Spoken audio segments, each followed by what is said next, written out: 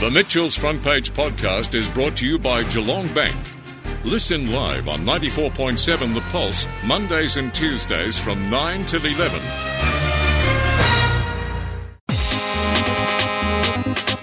Now on Mitchell's Front Page, On the Road with Toby Hagan.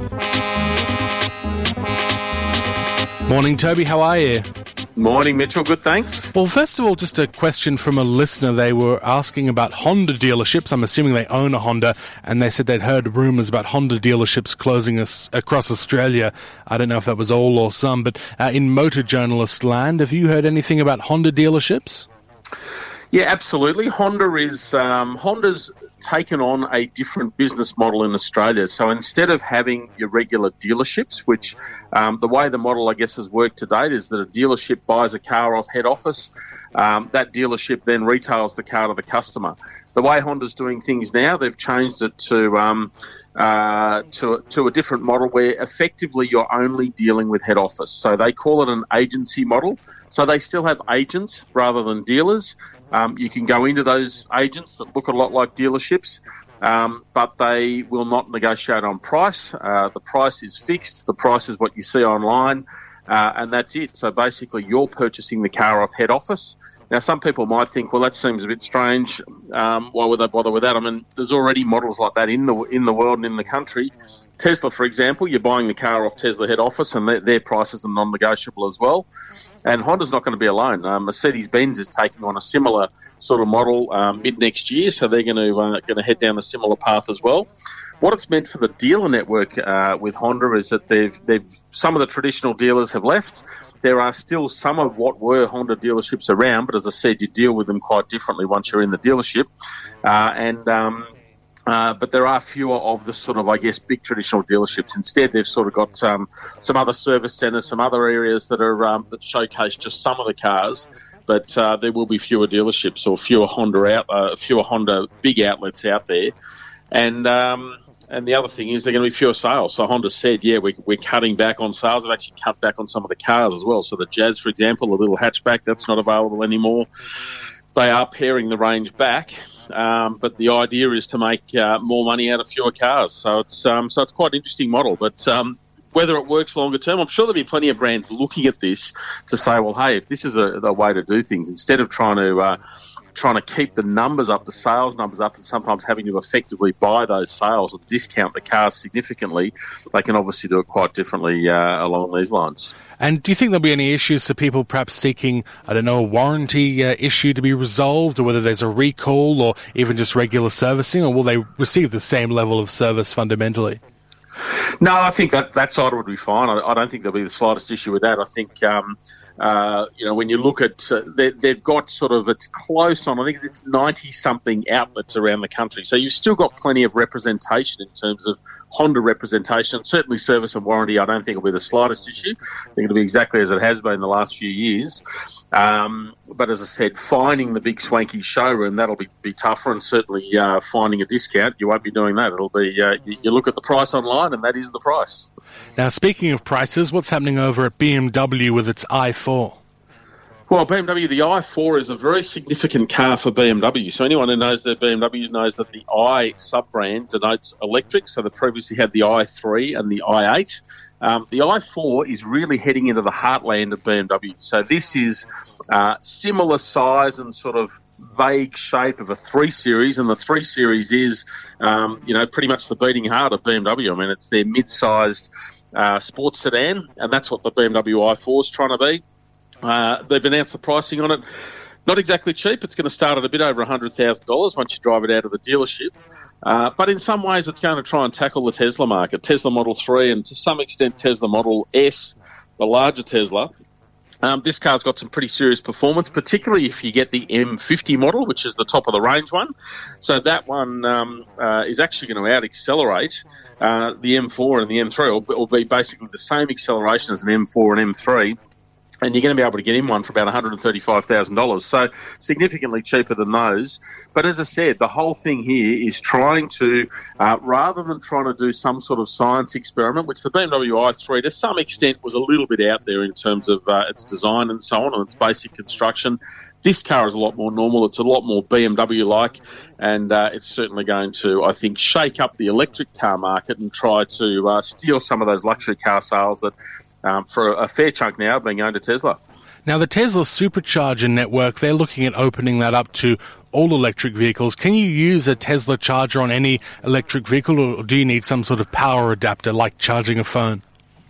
No, you don't need an adapter. The actual plugs, the Tesla plugs, so any Tesla charger will plug into a regular electric car, but it has to do a digital handshake to confirm that car is a Tesla before it will allow the electricity to flow.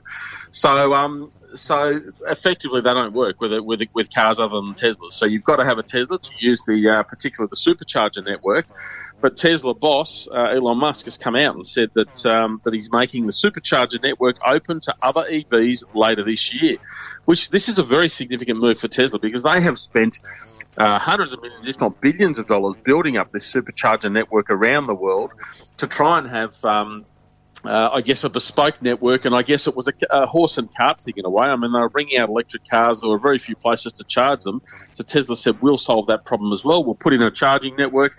And they did it very cleverly. They put them in some good spots. In Australia, there are 42 locations that have Tesla supercharger networks, or Tesla superchargers, around the country. They're predominantly on main open road routes. So, for example, between Sydney and Melbourne, you've got some on those big sort of road networks where you're going to need some fast charging when you're out on the road. But the significance here is, as I said, Tesla's built up this network, and part of the appeal for Tesla owners was, wow, we've got our own charging network. You often roll up there and it's fairly easy to charge. They certainly do it a lot easier than some of the other charging networks. But the challenge there is that they're now going to open it up to everyone. So there's certainly concern there from some of the Tesla owners. There's some chat sites saying, well, I hope this doesn't take away from part of the reason I bought the car. But at the same time, I guess it's a way for Tesla to potentially make some money, to sell some electricity and try and monetize those stations a little bit more. How does it work from a pricing point of view? So you say you've got the digital handshake. Do you have to tap your credit card on the machine before it lets you start to charge? Or as part of that handshake, does it check if you've got a subscription? Sort of. So it's all done without you sort of knowing what's going on. So basically, Teslas here are very smart too in the way they do it. So you don't actually need a key or anything. It's all done with your phone. So provided your phone is in the car when you plug, or on you when you plug the car into the charging network, it does all the background thinking and says, okay, I can see that that person's phone or digital key is plugging in to recharge, therefore I'll bill it to there. So they basically bill it straight to your account. You've already got your credit card details and everything in there, and it all gets done without you knowing. So that's one of the things, as I'm saying, with this simplicity. They do it all very well, so you don't have to think about it. It's almost a bit like Apple in the tech space. They're one step ahead of the competition in terms of making it very user-friendly. So that's something that's worked extremely well, and that's one of the questions that's come up in terms of opening this up to non-Tesla owners. How are they going to start billing people? How are they going to do it? And I guess we'll learn that over the next few months, but be interesting to watch. And last of all, you've been driving the Ford Everest Base Camp. Your thoughts? Yeah, the Base Camp. So the Everest, I guess, is Ford's large SUV. Tries to take on the Toyota Prado. The Prado is still the king in terms of outright sales. But Ford has certainly been catching up in terms of the sales numbers. They're selling reasonable numbers that Everest. But the interesting thing with this Base Camp model is they've effectively turned to the aftermarket to try and add some features onto that car that make it more appealing for people who do want to adventure, who do want to go off-road, and do want to get out and about. And so things like a snorkel, for example, an LED light bar at the front, an awning so that pops out from the roof, and quite a chunky roof rack on top. So it's designed for people who are going to go camping, who are going to go adventuring, who want that extra storage, who want that extra functionality and the extra capability in their car. So a lot of those extra bits and bobs, you can turn to the aftermarket today and go and buy those, but Ford sort of packaged them up in one car, and the advantage from a customer perspective with that is that you've got you've got a 5-year warranty. So typically these accessories have maybe a 1, 2 or 3 year warranty, but you get the same warranty as you do on the car. So a 5-year warranty on those accessories. Not super cheap. I mean, it's got leather seats and so on, and it's a single model. They're only doing 450 of them to start with, but you're looking at about $69,000. But as I said, a fair bit in there, and if you are going to go adventuring, it's probably not a bad bet. I'm just looking at photos of it now where it's hauling boats out of the water and all that sort of thing. Do you get the opportunity to take these cars off-road when you test them, or are you just testing it around the city?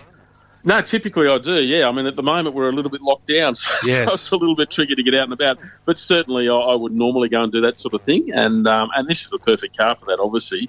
But as I said, if you're just going to use it as a round town, I guess, pick up the kids and so on, do the shopping, you wouldn't even bother with this base camp model. It's really if you're going to do some off-roading, and the Everest generally is a very competent off-roader.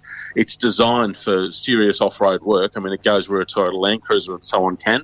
So, and it's, as I said, it steps that up a bit with those extra features. So that's the sort of thing you got to be doing to try and benefit from it. But if you are, it's certainly a decent pack. Well, thanks for being on the program as always, and we'll talk to you again in 2 weeks' time. Sounds good. Thanks, Mitchell. Toby Hagan there, the editor of evcentral.com.au. And if you have a listener question for Toby about your car or whether your car's makers, dealers are closing down or something like that, just send us an email, feedback@mitchellsfrontpage.com. The Mitchell's Front Page podcast is brought to you by Geelong Bank. Listen live on 94.7 The Pulse, Mondays and Tuesdays from 9 till 11.